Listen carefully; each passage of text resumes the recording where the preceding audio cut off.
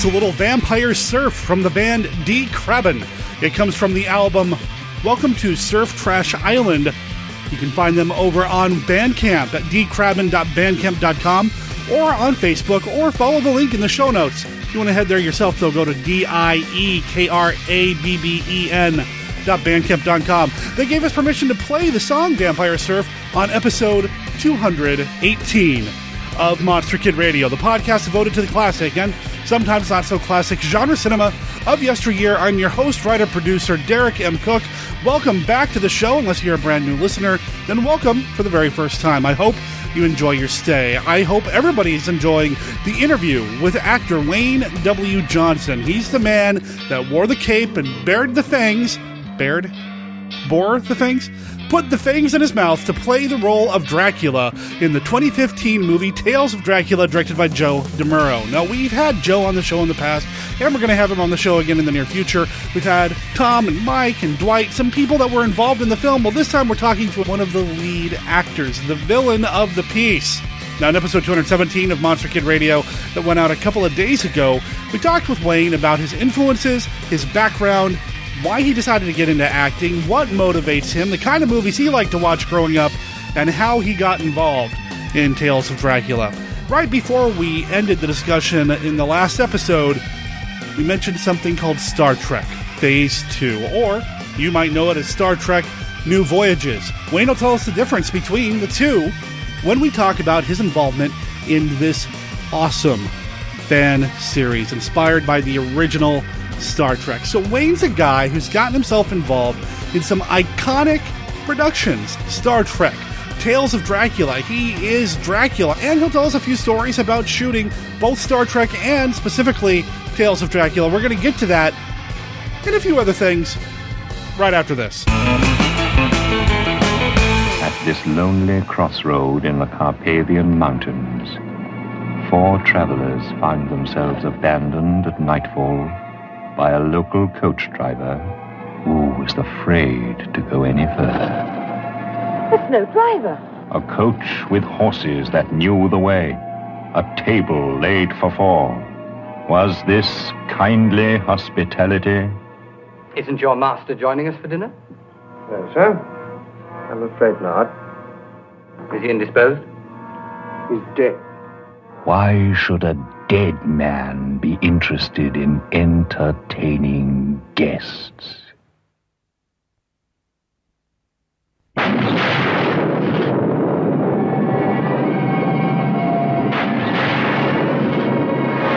Dracula, Prince of Darkness, King of the Vampires. For 10 years, his mortal remains were cherished by his faithful servant, awaiting the opportunity and a victim to provide the life force for the reincarnation of Dracula.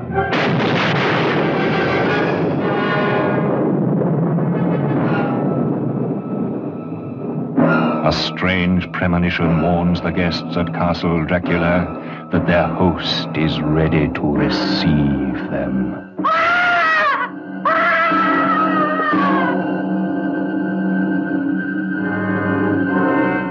I must kill him. He is already dead. He is undead, Mr. Kent. He can be destroyed, but not killed.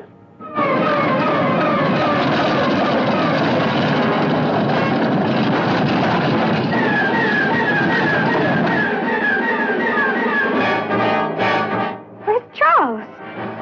You don't need Charles.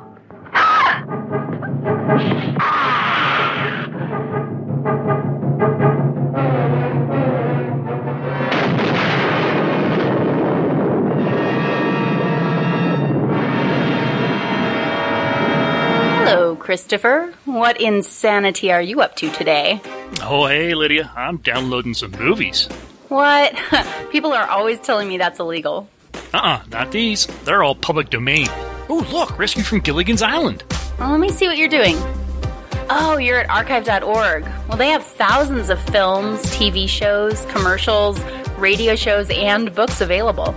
Yeah, but there are so many. I wish there's a podcast or something that would discuss these things. You know, give us an idea of what's worth the time. Christopher, there is. We do one. Oh, that's right. We host Orphan Entertainment. Once a month, we pick something from archive.org and review and discuss it. That sure is nice of us. Sure. Well, why don't you click over to orphan-entertainment.janja.net and remind yourself a little more about the show. Will do. So let's see. That's orphan-entertainment.jonja.net. Hey, can we review the Gilligan's Island movie sometime? We'll see, Christopher. We'll see. They live by night. They hide in the dark and rise from the shadows. They can never feel the warmth of living human blood in their veins. Their bodies are cold and dead. Dracula versus Frankenstein.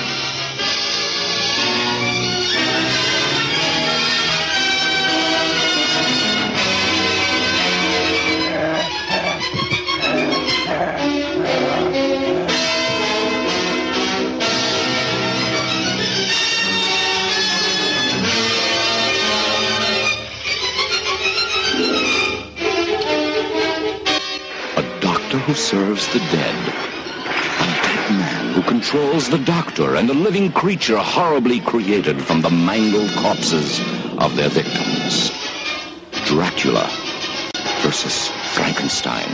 His blood is cold, but his mind is keen.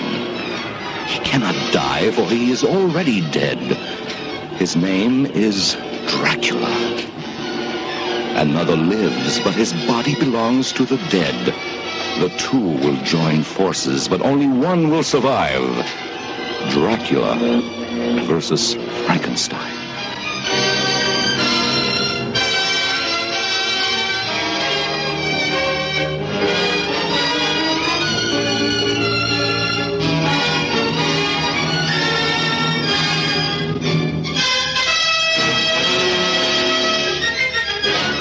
Oakmoor Cemetery is a cold, lifeless place to visit at night. Unless you're already dead, and your name is Dracula.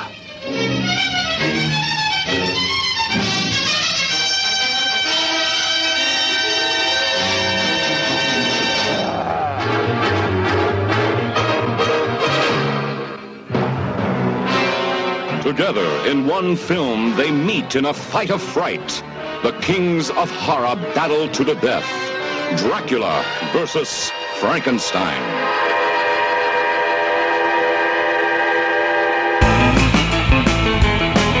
You've mentioned Star Trek, and I got to talk about Star Trek, because I think a lot of Monster Kids are fans of the original Star Trek.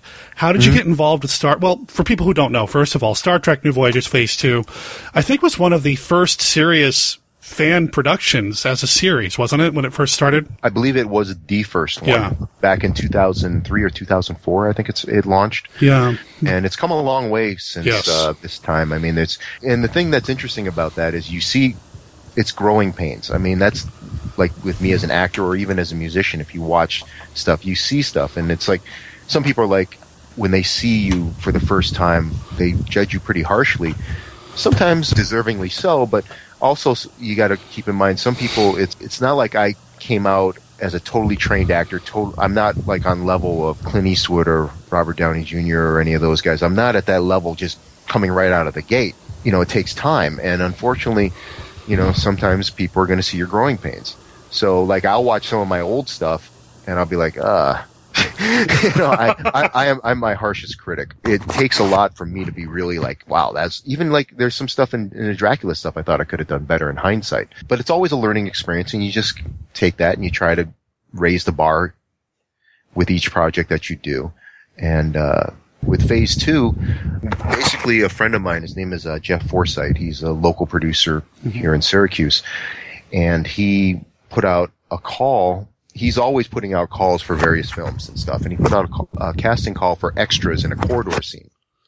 You know, basically you're like a red shirt, you know. Sure. And I thought, you know, that'd be kind of cool to, you know, I was a fan of the original series, and I'm a huge fan of Star Trek II, The Wrath of Khan. Oh, yes. I thought Ricardo Montalban was just he just knocked it out of the park as Khan. I mean, I'm just like, wow. I could watch those clips like all day long. Oh, yeah. Basically, I saw that and I said, you know, it'd be kind of cool to be wearing one of those shirts. And I got in contact with him, and he got me in contact with one of the producers at the time. Her name was Patty Wright.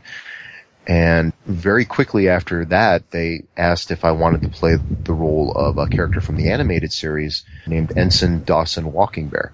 In part, I think because I do look Native American, although I have no Native in me whatsoever. I just play one on TV.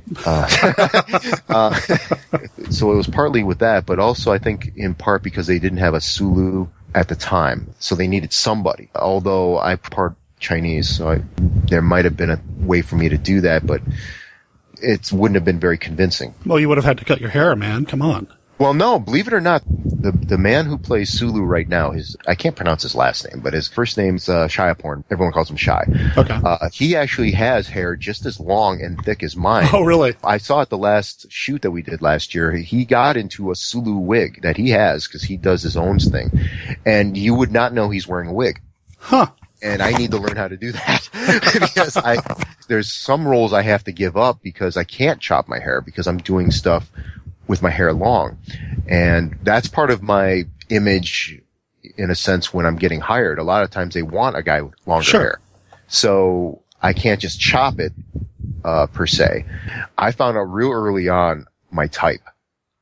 Or at least the type that I tend to lean towards. And what that is it's much easier for me to play a role where I'm inflicting damage on somebody than a role where the damage is being inflicted on them.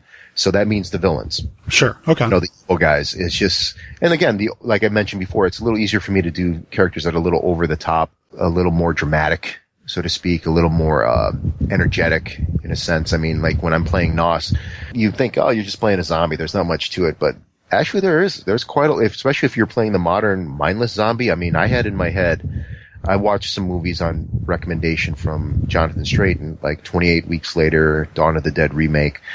And I kind of had in my head, like, I'm this mad rabian-infested wolf, and I am going to just plow through everything. And I literally did at times. I actually damaged stuff on set. I injured myself more often than not. I really got into that mindset. I mean, there was a scene where, I guess I can say this now because, I guess it's not going to matter, where they rented out a brand new, at the time, 21 Ford Mustang. Okay. For the hero to have. And one scene I'm supposed to, and I really hope this shows up in the bloopers, because I hope there's a blooper reel for this, especially for that film, because there's so many that will probably involve me, you know. So the thing was, I'm supposed to be charging, like sprinting full blast, and then I punch right through the windshield. Okay. Well, nobody, including myself, realized until the very first take we did that when you're running full blast towards a car, you can't stop on a dime. Oh no. So I literally plowed into the car, you know, and I tried to jump over it, and the whole car was like shaking, and the camera's on the other side of the car, and they're like, what the hell, you know, and then the fourth time I did that, I kept doing it. I couldn't stop. And the fourth time my leg hit the side mirror. And broke it. And it's sitting there dangling, and this is a rental, you know, and we're looking at it like, yeah, Wayne. Oh no. Yeah, and I'm sitting there like, you know, so, that was my main line, by the way, in that movie. Yeah. Yeah, that was a stretch. You know, terrifying. Yeah, so. I forgot the original question now. No, we were talking about Trek, and we went, Trek. Okay, sorry. But anyway, so I went there, and basically it was supposed to be just like for that episode, which was the original Mind Sifter. Not to be confused with the Mind Sifter that was released last year, because it was totally redone. That version of Mind Sifter, I was brought in, and I did well, and basically I was asked to come back, and I've done a couple more episodes since then. And to me, it's like if Sulu's not there, then, you know, Walking Bear's there. If Chekhov's not there, Walking Bear is there. You know, it's a lot of fun.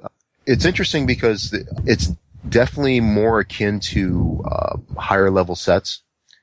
And there's a lot going into it, a lot of heat because of all the lighting that's involved, especially. And you got to realize, I mean, these are like full sets. Now, when I joined back in 2011, they were in Port Henry, and it was, the whole set was basically like, it used to be a used car dealership, if I remember right. And they only had two permanent sets. One was the bridge, and that was on the first floor. And then upstairs they had the transporter room, which unfortunately had a metal roof, and they would film like twice a year, usually June, July, and maybe August, sometime between August and November. But in June or July, you're elevated, so it's going to be hotter anyway, and then you've got that metal roof on. So it's boiling up there, especially with all the lights. And even on the first floor, with all the lights, because this is a 360 bridge, it's not like a partial bridge. I mean, you have the whole entire bridge, and it's made according to the original Desilu blueprints. All the stuff is. Producer James Cawley, he's very, very much a stickler for detail. He wants it as close to the original as possible. In fact, that includes costuming as well, because he's also a seamstress. So he makes the costumes as well. And he's got the original blueprints, the original material, all that stuff. He's very, very intense when it comes to all that. So, filming under there, I sweat like a hog. So one of my, I'm walking bear, but you could throw anything in front of bear, and usually it's sweaty bear. Because I basically I just sit there, and within 2 or 3 takes, I'm sweating. So the makeup person has to come and powder me down, because otherwise I start shining. And if I keep shining like that, I'll probably combust like a sparkling vampire. There you go. There you go. So, well, when I first mentioned it, I said it's a fan production, but I think people are going to get the point. It's not just this little fan production. James Cawley and company they're working on a new set now, aren't they? They've got one heck of production company making these things happen. I mentioned that, the earlier sets were in Port Henry, but last year they moved to Ticonderoga. And they've got this new facility, and what they're basically doing is they're recreating the original Desilu sets so that all the sets, all the scenes, like not just the bridge and the transporter room, but like sick bay, the engineering room, captain's quarters, all that stuff, they're all fully built. So all you have to do is bring in the lights and the cameras and stuff. Because what they had to do back in Port Henry was, let's say it was sick bay. What they had to do is they had to build it and wire it and get all the lights in there, and then you film in there, and then they had to tear it down. Now, it wasn't obviously built from scratch. Of course, there's panels and all that stuff, but it still took a lot of time. Whereas now, with the sets already there, now they just got to move much less. It's much less of a hassle. And, if you didn't know any better, you would think that you were stepping back in time. Yeah. To the original Desilu sets, because they are built same materials, based on the same blueprints, everything. I mean, so you go up there, everything's working. That thing that's next to Sulu, for example, that rises up and down. Yeah. That thing, that works. And, unfortunately I found out there's a button that you don't hit, because if you hit that thing, it gets stuck. Oh no. So, and the battery keeps going, and then obviously and then it runs out, and then it's stuck there. There's certain buttons you just don't hit on that thing, so, if there's somebody new coming in, like a new Sulu, I say, don't press that button. That's the history erase button. It just erases everything, so. Now, with that production, they've had cast and crew from the original series and beyond involved. They had Walter Koenig, they had Denise Crosby on there. Have you had a chance to interact or work with any of the originals? Unfortunately not. Okay. Not that yet. all happened. Not yet. That all happened before I came on board. George Takei was also in an episode. That's right. That's one of the top rated episodes that they have. It's a tearjerker. And George did, everyone did awesome in that. I remember when I first got on board at the time it was just phase 2. With the release of Mindsifter, the new one last year, the way it was described to me was, if it's early on in the 5-year mission, and it's Star Trek New Voyages. If it's later on in the 5-year mission or after the 5-year mission, then it's phase 2. So it's a little confusing, but that's how it was described to me. The Mindsifter one is Star Trek New Voyages, whereas an episode I did a couple years ago, which is going to be released either this year or sometime next year, called The Holiest Thing, that involves how Captain Kirk first met Carol Marcus. That's what that story's about. That's establishing how they met and kind of setting the tone for what happens later in the movies. Because they're very, very strict about trying to stay within canon, but also trying to answer some questions, kind of like what Joe does. Joe in Tales of Dracula wanted to answer certain things that were never addressed and or answered within the classics. And even some what ifs. Victoria Frankenstein was never really part of the canon, so to speak. How did they initially all meet, you know, the Wolfman and Frankenstein. I'm not too familiar as of yet with the classics, so I'm not sure if that was really established, but I know Joe mentioned in a couple of interviews before it was like, in part, one of the reasons for Tales of Dracula was to answer certain questions. Sure. Or just take little things, and like Dwight, I think, mentioned about Fanny Frankenstein. Yeah. Initially, that would have been interesting. I'm sure that would have been the butt of many jokes. Haha.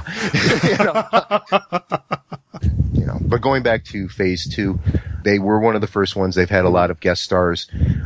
So, and unfortunately, I wasn't there when that happened. Hopefully someday in the future. Are you going to continue with Phase 2? Are there more Walking Bear or Sweaty Bear scenes coming? Sweaty Bear. I'm actually not involved in the current episode that's happening. Oh, okay. So it's really up to them if Walking Bear shows up again or not.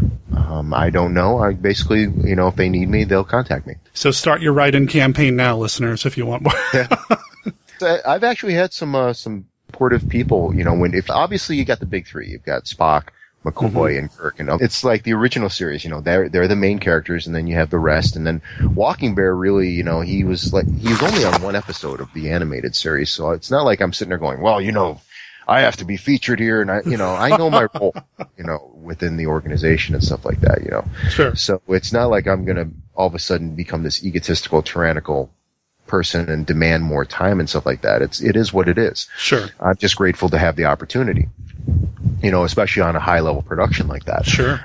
Whether they use me as Walking Bear or even possibly another role. Because I've kind of done that, and I've been in talks with, I can't mention anything right now because nothing's set in stone, but, right. I've talked with a few other fan productions too about playing different roles. Oh, good. And stuff like that too. And Phase 2 is the main one, but I always ask for permission, because I don't want to step on anybody's toes or anything like that. And so far everything's been green-lighted in a sense, but hopefully within a year or two, there'll be some stuff in addition to Phase 2 that I can say that I'm doing, and they'll be different. I mean, I've done a little bit. There's actually something I did before. Unfortunately, all that stuff got put on the cutting room floor. Oh, man. I received a lot of great compliments in regards to that, and it was one of the villains. Oh.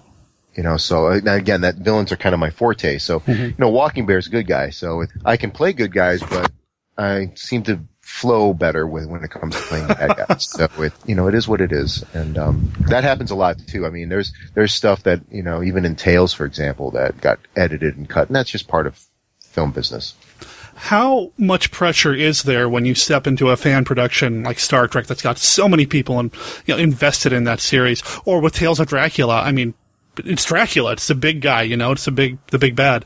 How much pressure is there as an actor for you when you take on a role like that? It's interesting because it's kind of, the extremes with those two productions in particular. Mm-hmm. Like I was just saying with Phase 2, Walking Bear really is a minor character. So in terms of living up to that character, I mean, I remember I said I've never seen the animated series. Now, of course, they have guys there on set. They've got all the episodes on DVD. And they're right there, and they watch them during the break time. I mean, everything is Trek this, Trek that. Everything is Trek. Or politics, and I don't talk about politics, but so it's just for the best. It's a never-ending argument. Yes. But, this guy said, "Oh, you want to see it?" I said, "Yeah, I want to see what this. I like watching stuff, and this is going to allude to the Dracula thing in a moment. But I'll watch it and say, let me see, because I don't want to again play something that's totally different than, especially if it's a role that people know. It's not a role I'm creating; it's a role that's already been established. So I don't want to just go in there with a mindset that I'm just going to totally create everything unless I have permission to. Now, with Walking Bear, I watched him, and it's funny because James Doohan, I think that's how you pronounce his name? Yeah. Who played Scotty, he actually did his voice. He did a lot of voices actually on the animated series because a number of people weren't available, so he did them. So he did Walking Bear, and I'm watching it, and I'm like, well, I can play him just like that if you want, but he looks like he's tired. He's kind of, the way he's speaking and stuff, and he's just he's very kind of stiff. And, and they said, no, just make it your own. And to a degree I did that, but then again, you have to work within the confines of the script. There's some great actors on board, and you have to know your role. Right. In a sense. Walking Bear shouldn't be overpowering anyone really on there, let alone the big three. Okay. Mm-hmm. So you have to go within the confines of the script. The boundaries of the script, I should say. You know, if I'm just sitting there saying like stuff and it seems kind of boring, well, that's the character, and he's supposed to be a professional crewman. So he's not going to be like all dramatic and all this stuff. It's not like firing weapons and it's like, ugh, you know, and I was given permission to kind of make Walking Bear my own. So I did throw a few little things in there. And if the scene I was in made the cut in, The Holiest Thing, cause I already saw it because it was supposed to be released, I think last year. Right. But I remember watching it and I was like, okay, there's a little thing that definitely you never saw Walking Bear do that. And that's me. And sometimes it's unintentional. I even did it in Dracula, and it's my snarl. It's like a Billy Idol kind of, when I get mad and when I'm kind of really into it and stuff, it just appears. And if you watch real closely, for people who don't know, if you watch when Dracula appears in front of the priests, mm-hmm. watch the first part, my face really closely. You'll see it. There's that sneer just kind of creeps up, and I'm not even aware I'm doing it. It just happens. And there's other scenes where, like, if I'm really mad, and I've had people go, "Wow, I mean, it was so intense because your cheek was quivering." Uh-huh. I'm not aware that that's happening. That's a nice name for a band, Quivering Cheeks. There you go. Which could mean something else too. Oh no. You know, more butt jokes. But so when it comes to phase 2, I just want to make sure that I deliver the lines the way that, because the script writer is usually there. I want to do justice to what he had in mind, and I want to live up to the standard. So in that sense, as long as I'm not blowing takes, you know, having to do it over and over again because I'm blowing lines. And like the last time, I basically went in there and I think I made maybe 1 or 2 errors. But other than that, I actually, again, this is me propping myself up here to fall because, you know, somebody's going to come up to me and say, well, you said this in this interview. I was just, not only was I saying the lines consistently, but also with the same way, which is also very important as an actor because you're always going to be doing multiple takes. It would be so beautiful if you could just do one take and then just forget the lines and just jettison them. Because that's usually what I do when we're done, when the takes are done. It's out of my head. Now I can put something else in there. But there are times like you'll be on sets and you've got to do like 8, 10 takes and they've got to be the same. Not only the same intensity, but also like hand movement if you're doing that. You got to do the same because otherwise your editor is going to look at you and start hating you. You know, right, like, yeah. Oh, well, he said it differently here. He said it differently here. His face moved differently here. You want to try to be as consistent as possible. And luckily for me, especially with that episode, I got complimented by a number of people that they were saying you were just consistent. Right on. Every time. So the pressure really isn't too much on that. Now, Dracula, on the other hand, totally different in a sense because now that's the iconic role. Right. Okay. There's so many movies and so many interpretations of Dracula, and that's such a huge shadow. So I was initially, you know, intimidated by that. You know, it's kind of like, damn, I hope I'm up to the task here. And I think I mentioned this before. I'm my harshest critic. Mm-hmm. And I also have this weird, this detachment when I watch myself on screen. It's almost like I'm not watching myself. I'm watching somebody else. Kind of strange. I can't explain it, but definitely I wanted to make sure I did my homework. And Joe had the final say. You know, if he thought I was doing good, I mean, like, for example, I watched an earlier cut of the film, Tales of Dracula, mm-hmm. and I'm in the office with Victoria Frankenstein, or Courtney. And, when I introduce myself, I do that little thing with my hand. Yeah. Of course, I forgot to do the Frank Langella 3 thing when I was doing that. So I beat myself up over that. But then I did that little hand gesture saying I am Count Dracula. Looking back on it, I was like, maybe I shouldn't have done that. Maybe that was a little showy. And Joe said, no, that was more, I thought you were being more like the Bela kind of Dracula and stuff like that. And he was fine with that. So really, I rely on the direct, you know, to make sure that I'm doing fine. And I want to make sure I'm doing fine too and doing justice. But I wanted to make sure that I stayed true to that. I didn't want people, if the worst that happens is people say, well, I don't like long hair on Dracula, I'm happy. Seeing stuff like, I've seen already a couple of reviews, like I'm creepy, I'm menacing, tense. I love that. That's great. That means I did my job. If I hear like he's cornball, well, then that's not what you were going for. Yeah. Not what I was going for. I mean, everyone's different. Not everyone's going to like what you do. I learned that early on with music, you know, especially music. I mean, you're going to get slammed like crazy. Mm-hmm. It just there seems to be a kick me sign on back of musicians for some reason, and actors to a degree too. But I definitely felt the pressure on that. It was also a great sense of excitement too, because there's that challenge of meeting that expectation.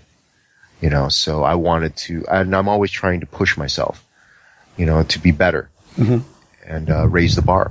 And hopefully I did that.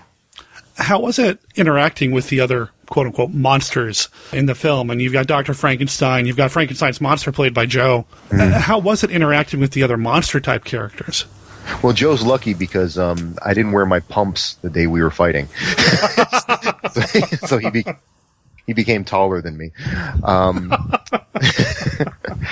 Actually, that was a really interesting night, the night we did the fight, because unfortunately, and this is on my shoulders, and I don't know if I've ever said this before, it might be on there, but what happened was I was filming with another production. Okay. The same day. Oh, wow. Tales was done in Binghamton. The other production was done in Utica. That was for Slade Collins and the Tree of Life. And in that movie, I play a bad guy named General Czar. He's like an ex-Navy SEAL, which I don't know why he's called General, because he's Navy, but oh well. You didn't write it. You didn't write it. Yeah, no.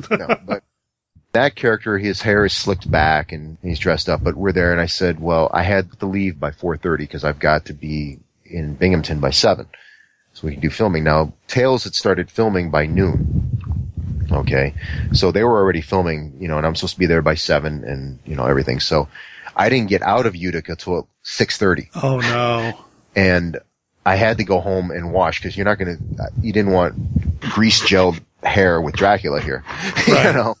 At least I don't think so. Maybe there was in an earlier version, but we had already filmed me without it. So I had to go home back to Syracuse and get that stuff out of my hair, which was a good thing because there was really no water on the set. No running water on the set where the location was for the Frankenstein laboratory. Right. There's no running water. I mean, there was a porta potty outside.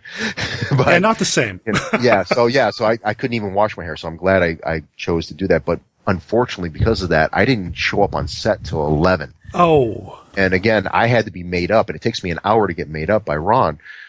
And then on top of that, one of my contacts messed up, so I was in pain the rest of the night. It was just messing me up badly, and I can't see with those contacts because they're not like prescription contacts, so everything's blurred because I wear glasses. I'm blind as a bat without them, basically. Which was interesting. Just to deviate there, we had to do some. That one scene where I was with Greta, and I went forward to her when we were out in the forest and everything like that. Greta and Cassandra, they basically had to leave me like I was a blind man because I'm totally in the dark. So picture Dracula being led around by two women because he's totally blind. And if they just ran and left me off, I couldn't get out of the forest. I can't. It's just totally pitch dark. So that's an interesting visual right there. Be like, hello, anybody here? Help me. Anyway, so I get there at 11. Everyone's dead tired, and I'm apologizing like crazy and stuff, but then we do stuff. So that fight that me and Joe did, that was like at 3 or 4 in the morning. Wow. That we were doing, and everyone is just dead tired. And, and I'm also in pain on top of it because of my eye. I learned that from working on NOS, because the very first night I was on there, they put all this, you'll see when the movie comes out. I mean, there's a teaser that's out on YouTube right now for that, and you can see a very brief look of me in the makeup, and that took an hour to put all that stuff on me. And once that makeup and the contacts are in, and I've got gore and blood all over my hands and stuff, I can't do anything. Right. Until that stuff's off. So in NOS, they had me in makeup at 11 at night, but I wasn't used till 5. Wow. So they were running into problems with set. So I'm there and I'm in major pain in my eye, and I can't do nothing because my eyes are allergic to the normal stuff that they use with contacts. So I've got to use this pure free stuff, and nobody knew that. And I didn't even think about that at the time. And so I'm there, and so it didn't take me long to get into the zombie character. I'm in pain. It's like, yeah, I'm gonna kill things here. Yeah. And that was in a way with Dracula too, because he's raging. So there's times where I'm like, I'm ready to rip Joe's head off. And working with Joe was great. It's very cool to see him all done up and everything, even though I think it takes him 4 hours to get into that. So it's pretty intense. Yeah. And with Tom, it takes like about at least an hour, probably more than that. Although with Tom, I mostly worked with him when he wasn't in Wolfman mode. There's really no scenes where we're together like that. And maybe that'll be in the sequel if we get enough money for that, which would be, it's suggested the title is going to be Tales of Dracula, Dracula versus the Wolfman. Oh, wow. Now, whether that comes about and happens, you don't know, but it depends on how well this one does. Sure. But Tom was great. You know, he was very helpful with everything, and he was willing to do anything, really. I mean, he's got multiple roles in the film in terms of like a lot of crew work, because he would just go in there and just, okay, I'll do this, I'll do this, I'll do that. You know, both those guys, everybody, actually, I had a great time working with everybody on that set. I mean, everyone was very helpful, easy to work with. Didn't have any divas. For those who don't know, if you buy the DVD, there's also a blooper reel. Mm-hmm. So there's some interesting moments there. Yeah. My favorite moments in the blooper reel is whenever they zoom in on Joe and he's mouthing the lines that somebody else is supposed to. Those are great. Yeah. What they should have done, actually, just as a gag take, they probably should have done it one time and put duct tape over his mouth. Oh, there you go. He's like, that would have been great. What was the scene like because you and Dr. Frankenstein, you have a confrontation, you and Victoria Frankenstein. Courtney Bennett played her. Mm-hmm. That, I thought, was probably one of the more intense scenes, the final scene between you two. Mm-hmm. How was that shot or that scene like for you? That night in the laboratory, that was the same night that I just described with the fight. Okay. So again, we're all dead tired. So it was all done at the same time. You guys are all okay. And in addition, the first scene where I throw Priest across the thing, that was done. That was the very last thing that I shot. Oh, okay. In the same night, and that was like at 4 a.m. Oh, wow. Like that was there. So, but the thing that really struck with me, number one, it was interesting because we shot from the angle that you see there, and you see it's like one continuous shot, you know. And then Joe was like, "Okay, let's go on to the fight," and it's just like, "Well, we're not doing any close-ups or anything like that." But Joe knows those classics by heart, and initially I was like, that feels kind of funny, but then again, maybe that's what happened back then. Right. Maybe, with that kind of a thing. So, or maybe it was just because we were all too dead tired to do anything. That was great because she gave me a lot to work with, with the way she was acting and stuff. And, I'm just totally mad and outraged over what would happen. Right. We basically, there was a few goof ups, as you can see in the blooper reel. Sure. Well, that happens. But, we basically blasted right through it. It didn't take very long at all. It was great. The only thing I think that would have been fun to have is like, when Joe is down there, I could have had like some True Blood bottle and I just put it on his chest while I'm drinking while Courtney's going on. How's that for a tie-in? There you go. So potentially another one. When I was talking to Joe, and it feels like when you watch the movie, it's set up. You can do more. You'd come back? Oh yeah. Yeah. Oh yeah, definitely. I hope they call me back. Even if I have to wear a wig. All of a sudden it's Nosferatu. Get his ears a little more pointed and just smash his face into the wall a few times. No. Oh no. I'm sorry if I offended anybody with that comment. I'm going to get all these. Yeah, definitely. The only thing I would ask, and it's funny because I have some pictures of this, is I would definitely love to have a suit that was more form fitting, because there's a picture on my fan page about this, and I don't know what happened. I mean, it was always a little big on me, but the last scenes that I actually shot with the film, which the last thing I did was ADR. I had to redo some of the voice lines and stuff, which happens with almost any higher level production. But the last ones I had to do was with Mickey Ray, with Von Helsing. It's Von Van Helsing, Right. In the stairway and stuff like that. And I remember putting on the outfit, and I'm like, are you sure this is the right outfit? I mean, I look like a little kid in his dad's clothing. I mean, this is huge. You could fit two of me in this thing. And there's actually a picture on my page where I'm just standing there without the cape, because the cape hides a lot. And I'm with my arms in like a Jesus Christ type pose. Uh-huh. And you look at this thing, and literally I look like a little kid wearing like a big guy's jacket and pants. I'm just like, we actually had to tie that up in the back. Oh, wow. Because it's just so, and actually, for a production that I'm hopefully going to be doing next month called Romeo 3000, it's kind of more of a steampunk kind of theme. It's based on the classic Romeo and Juliet movies from Shakespeare, but it's our own take on that. It's futuristic. and I play the role of Tybalt. Oh. I'm getting a shirt that not only am I going to use for that, but it's also very Dracula. It's basically the same thing. It's got the lace at the ends, the whatever you call that thing on the front, all that stuff. So I can double for that, and that's going to be custom fitting. So at least I'll have that. Oh, okay. Okay. So I'm actually, I'm all for it. I'll definitely make the time for that because that was fun, and I'd like to see where things go with the second one. As a fan, I'd like to see where it goes too. So hopefully something happens. But in the meantime, it sounds like you've got a lot of projects coming up. You've been talking about, you're calling it NOS. That's the Night of Something Strange. Mm-hmm. Is that next on release for you, or is there something else coming up before that? I don't know exactly when that thing is going to be out on DVD. Okay. NOS was done originally started filming back in 2012. Oh, wow. Okay. So it's been a long time, and for various reasons. But I know that if you go on their page on Facebook, for example, they do have the poster up, which will probably be the DVD cover. And that's done by Devin Whitehead. And he does a lot of stuff around here locally, like he does the She Kills poster. He's done Empire State of the Dead. I'll get to that in a moment. And a bunch of other ones. At the She Kills premiere for cast and crew last week in Syracuse, the official trailer for NOS was released there. And I believe in a couple of weeks that's going to be available online. So you'll see a lot more. Right now, the only thing that's available right now is the teaser. Okay. Which can be seen on the Facebook page for Night of Something Strange. It's on YouTube. That hopefully within this year or next year.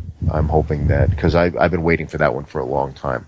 Empire State of the Dead is a movie that's going to be put out by Ron Bonk, SRS Cinemas. It was originally part of a zombie short film contest. And I actually was in two of them. But one of them didn't make it in time, unfortunately. That one was called Locked In by Hewitt Films. But that one is online on my page, WWJ Official, on YouTube. It's fully there, and I'm playing a stereotypical nerd. With the glasses, the suspenders, the bow tie. And talking like this all the time. It's just what I'm doing like this all the time. It's just kind of talking kind of rambling a little bit, but being very precise in my words because there's a proper enunciation when you're talking like that. It's kind of, so, and it was interesting because one of the requirements for that film was you couldn't be in more than one. It's fortunately, but unfortunately that I have a very distinctive look. It's very hard to hide me. Whether it's with makeup or anything, it's me. That was my challenge. I was even going to dye my hair blonde, and I actually did that. And looked at it and said no. So maybe I just didn't do it right because I wouldn't be opposed to doing that for a role. But anyway, I've got the stereotypical nerd for that one. The other one that did make it into the film is from Mad Angel Films. It's called Blessed Are the Meek, and I play a killer named Draven, and he's wearing skull makeup.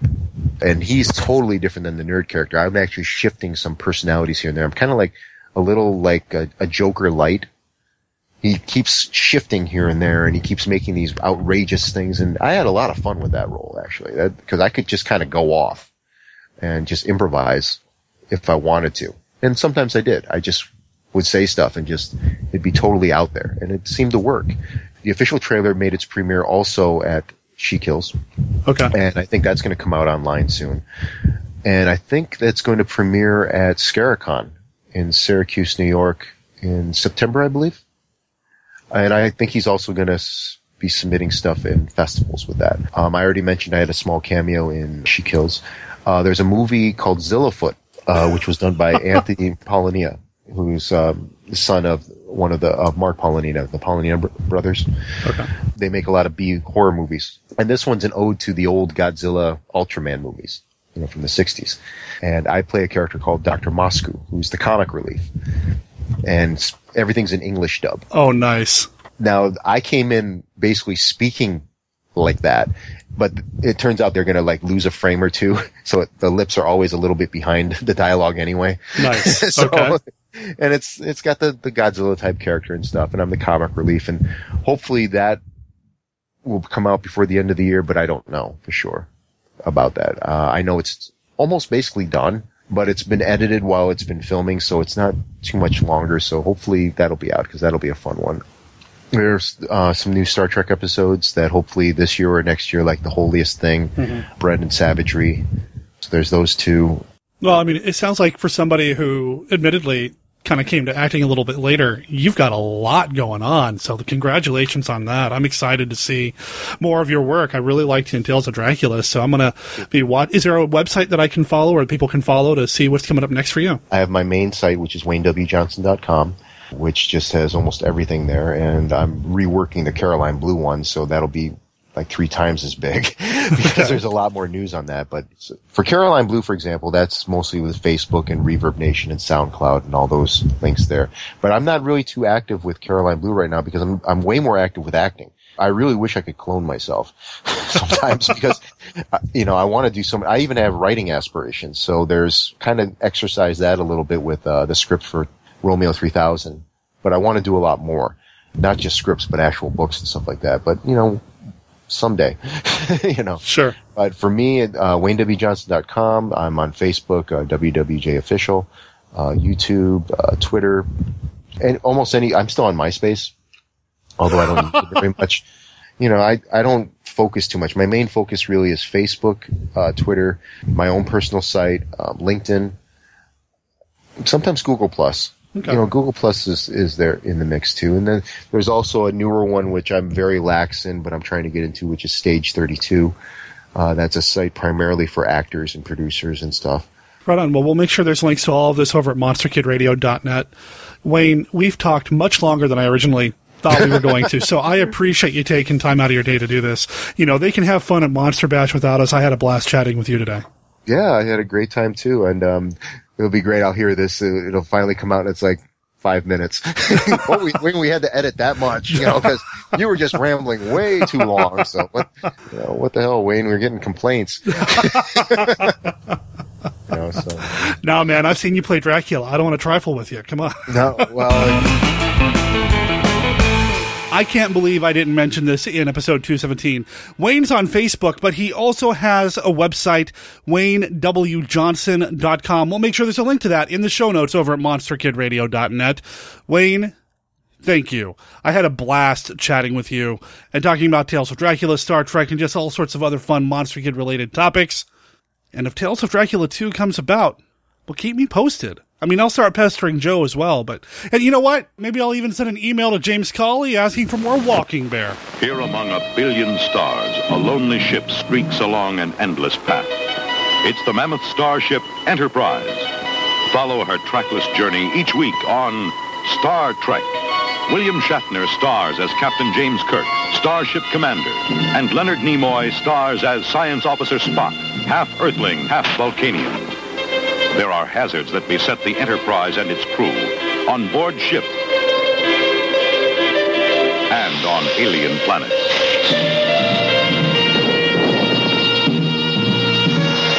Don't miss Star Trek in color.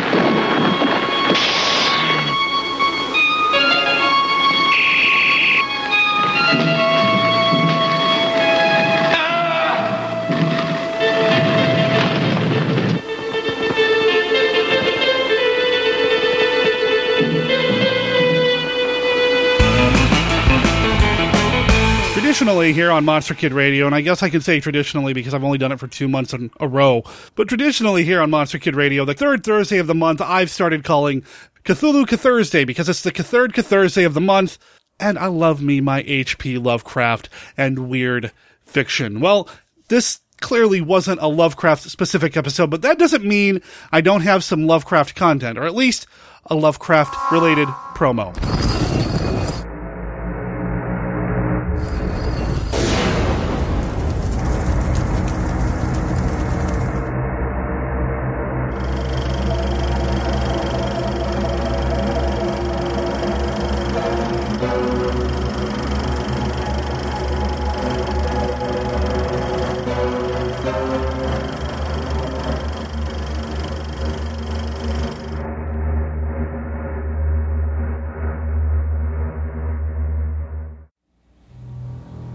Hi, I'm Andrew Migliore. I'm the founder and the original director of the H.P. Lovecraft Film Festival, and I ran this thing for 15 years. But I'm doing a lot better now that I passed the torch on to Brian and Gwen. I'm here to personally invite you to our 20th anniversary. We have so much to offer: feature films, shorts, panels, great guests, and you'll meet a lot of friends along the way. This year we have guest of honor, author Charles Stross. Don't miss it. Hi, I'm Brian. And I'm Gwen, and we're the current directors of the H.P. Lovecraft Film Festival in Portland, Oregon. Not only is this the 20th anniversary of the H.P. Lovecraft Film Festival, it's also the 10th anniversary of the H.P. Lovecraft Historical Society's film, The Call of Cthulhu, and they will be presenting the special anniversary screening as part of a lavish night at the cinema, 1920 style. This is not just a film festival, this is also a CthulhuCon, a big event that happens over 3 days across multiple venues, with panel discussions, author readings, gaming, vendors, and live performances. There are a lot of moving parts. You can help us cover some of our upfront costs associated with venue rentals, guests, film licensing, and the necessary evils of advertising and promotion. It also allows us to enhance the festival by providing some really fun ways for you to participate. And it gives us an excuse to create some really cool rewards and artifacts that we're making just for you. This year's theme is the Expedition to R'lyeh. Even if you can't be with us at the festival, you can still support it by pledging for these unique rewards and expedition artifacts. Unlike many Kickstarters, which fund products you can buy later, our rewards are a thank you to the backers who support our festival, and most will not be available after the Kickstarter ends. Hey, we gotta go. The expedition's leaving. Right. We'll see you in October.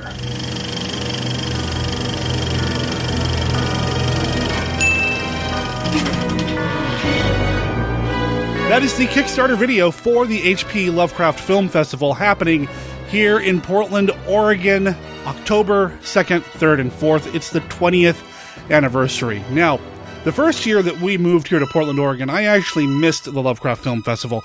I regret it, and I've kind of been making up for it ever since, because every year I go. The year we didn't have a car, I took public transportation to get there. I've taken taxis. I've found ways to get home one or the other. I have gone to the Lovecraft. I've set up camp in the Hollywood Theater because I love this festival, and I love that Portland has this. Now, if you're in the Portland area, I highly recommend you check this thing out. However, if you're not in the Portland, Oregon area, the Kickstarter campaign actually has several rewards that you can bag and will allow you to enjoy the festival from afar. So go check that out. Look up the Lovecraft Film Festival on Kickstarter or learn more about the film festival at hplfilmfestival.com. Is there a classic monster movie connection to Lovecraft? Well, I think so. We've talked about The Haunted Palace here on the show with Larry Underwood, a.k.a. Dr. Gangrene. I think if you really look, you can find some Lovecraftian themes in several Hammer films, Universal films. Hell, there's even 3 loosely linked films, sometimes called the Office of Scientific Investigation Trilogy. These are the movies The Magnetic Monster, Riders to the Stars, and Gog. They have some Lovecraftian elements in them, and they're just good movies anyway. So, to me, linking Lovecraft to classic horror, it's easy to do. And that's why I always have such a good time at the Lovecraft Film Festival. You know, I'll be talking about it off and on up until the festival itself. So if you're going to be in the area, well, you know how it is. Look me up. I'll be the big guy wearing the Monster Kid Radio shirt who looks like he's having the most fun in the room.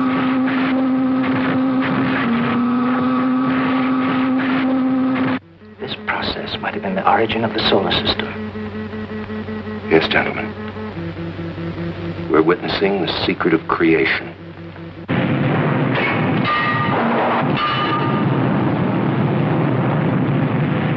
Mr. Mayor, the city must go dark to supply the power we need. And after 11 hours? What then? Then we'll need the entire power of Boulder Dam to feed it.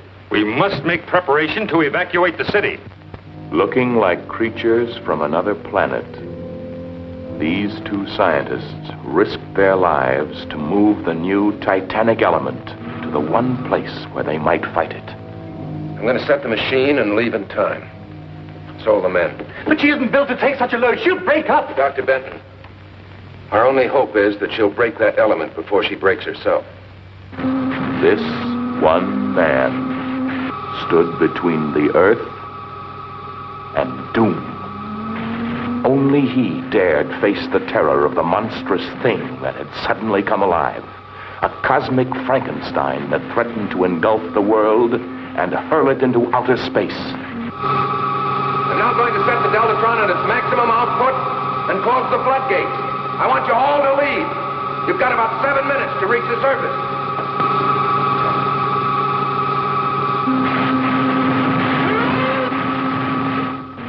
See the magnetic monster battle its deadliest enemy, the giant Deltatron.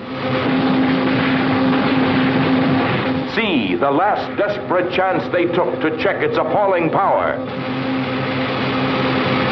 See it shatter the steel walls of its mammoth prison beneath the sea.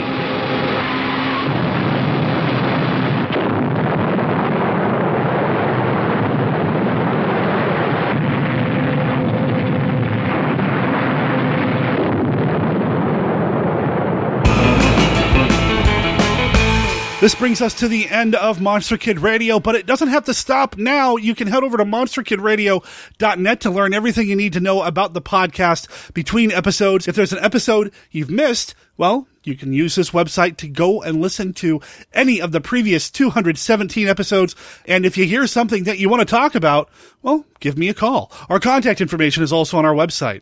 We have a voicemail at 503-479-5657. That's 503-479-5MKR. We also have an email address, so if you want to put together an audio file, a WAV or an MP3, you can email it to me or just type an old-fashioned email and send it to monsterkidradio@gmail.com. Also, at our website, you can find links to our Facebook group. We have a pretty active community over there talking about all things monster movie related. We have a Patreon page where you can support Monster Kid Radio, become a patron of this podcast, and grab some awesome rewards along the way. And you can find a link to every single song that's appeared here on the show. Every band that's appeared on Monster Kid Radio appears with their permission. I've reached out to them, gotten their okay, and it'd be nice if we gave them a little bit of love back. So you can find links to all of the different bands on the songs page. And speaking of songs, I want to get back to Vampire Surf from D. Crabbin. So let's wrap this up. Monster Kid Radio is a registered service mark of Monster Kid Radio LLC. All original content of Monster Kid Radio by Monster Kid Radio LLC is licensed under a Creative Commons Attribution, Non-Commercial, No Derivatives 3.0 unported license. Of course, that doesn't apply to the song Vampire Surf. That can be found on the album Welcome to Surf Trash Island. The band is D. Crabbin, and they're based out of New Zealand. They actually have a gig coming up August 2nd at Regent 58 Ale House in Carterton, Wairarapa, New Zealand. So if you're in New Zealand and looking for an awesome surf band to go support, that's where you can do it. Or just go to their Bandcamp page, dcrabbin.bandcamp.com. Again, that's spelled DIEKRABBEN.bandcamp.com. Let them know that you heard them here first on Monster Kid Radio. We'll talk to everybody next week when Scott Morris comes back to the show to talk about the next film in the Planet of the Apes saga, Beneath the Planet of the Apes. Talk to everybody next week.